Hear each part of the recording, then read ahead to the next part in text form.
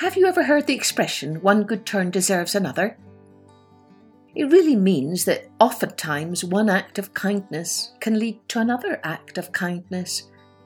It's like the fable written by Aesop, Lion and Mouse, where we learn that no act of kindness, no matter how small, is ever wasted.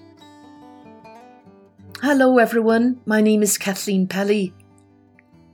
Welcome to Journey with Story.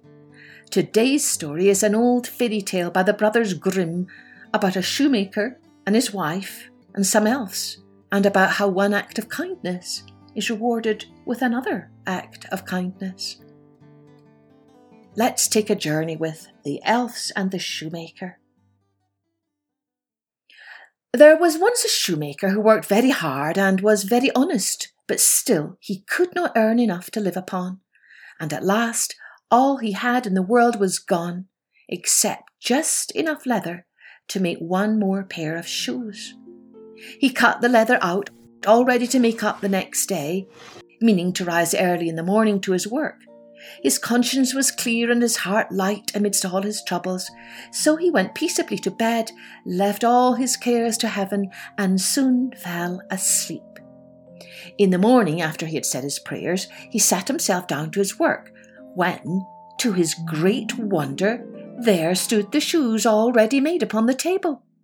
The good man knew not what to say or think at such an odd thing happening. He looked at the workmanship. There was not one false stitch in the whole job. All was so neat and true that it was quite a masterpiece.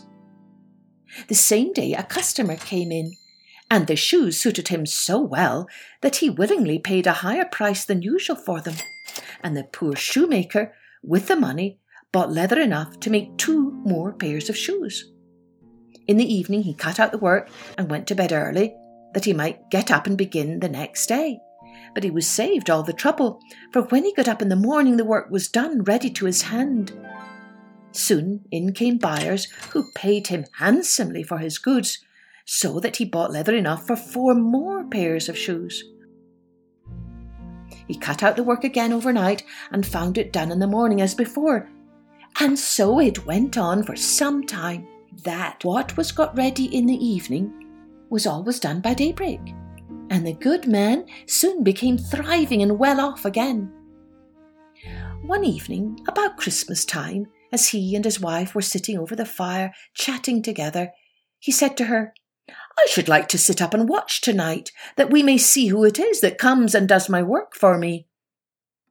The wife liked the thought, so they left a light burning and hid themselves in a corner of the room, behind a curtain that was hung up there, and watched what would happen. As soon as it was midnight, there came in 2 little elves, wearing no clothes and no shoes,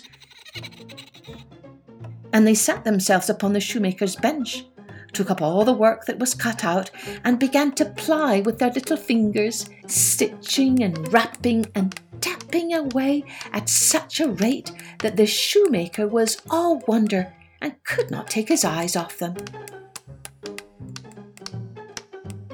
And on they went till the job was quite done, and the shoes stood there ready for use upon the table.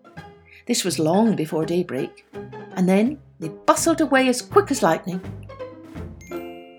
The next day the wife said to the shoemaker, "These little elves have made us rich, and we ought to be thankful to them and do them a good turn if we can.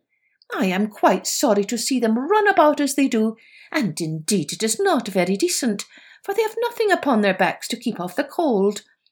I'll tell you what, I will make each of them a shirt and a coat and a waistcoat and a pair of pantaloons into the bargain, and you can make each of them a little pair of shoes." The thought pleased the good cobbler very much, and one evening, when all the things were ready, they laid them on the table instead of the work that they used to cut out, and then they went and hid themselves to watch what the little elves would do. About midnight in they came, dancing and skipping, hopped around the room, and then they went to sit down to their work as usual. But when they saw the clothes lying out for them, They laughed and chuckled and seemed mightily delighted.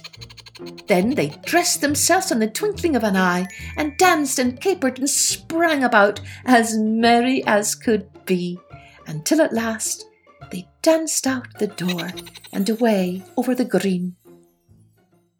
The good couple saw them no more, but everything went well with them from that time forward for as long as they lived.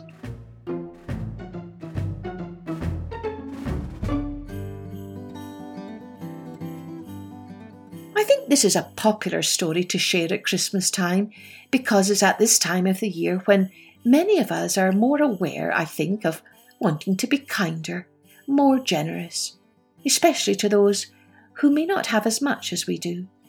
That's why we make donations to charities, or maybe we buy extra gifts to donate to children and families in need. I suppose we could call it a sort of Christmas kindness.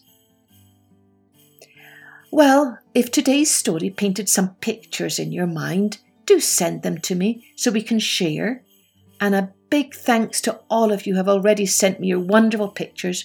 You can check them out on my website at kathleenpelly.com.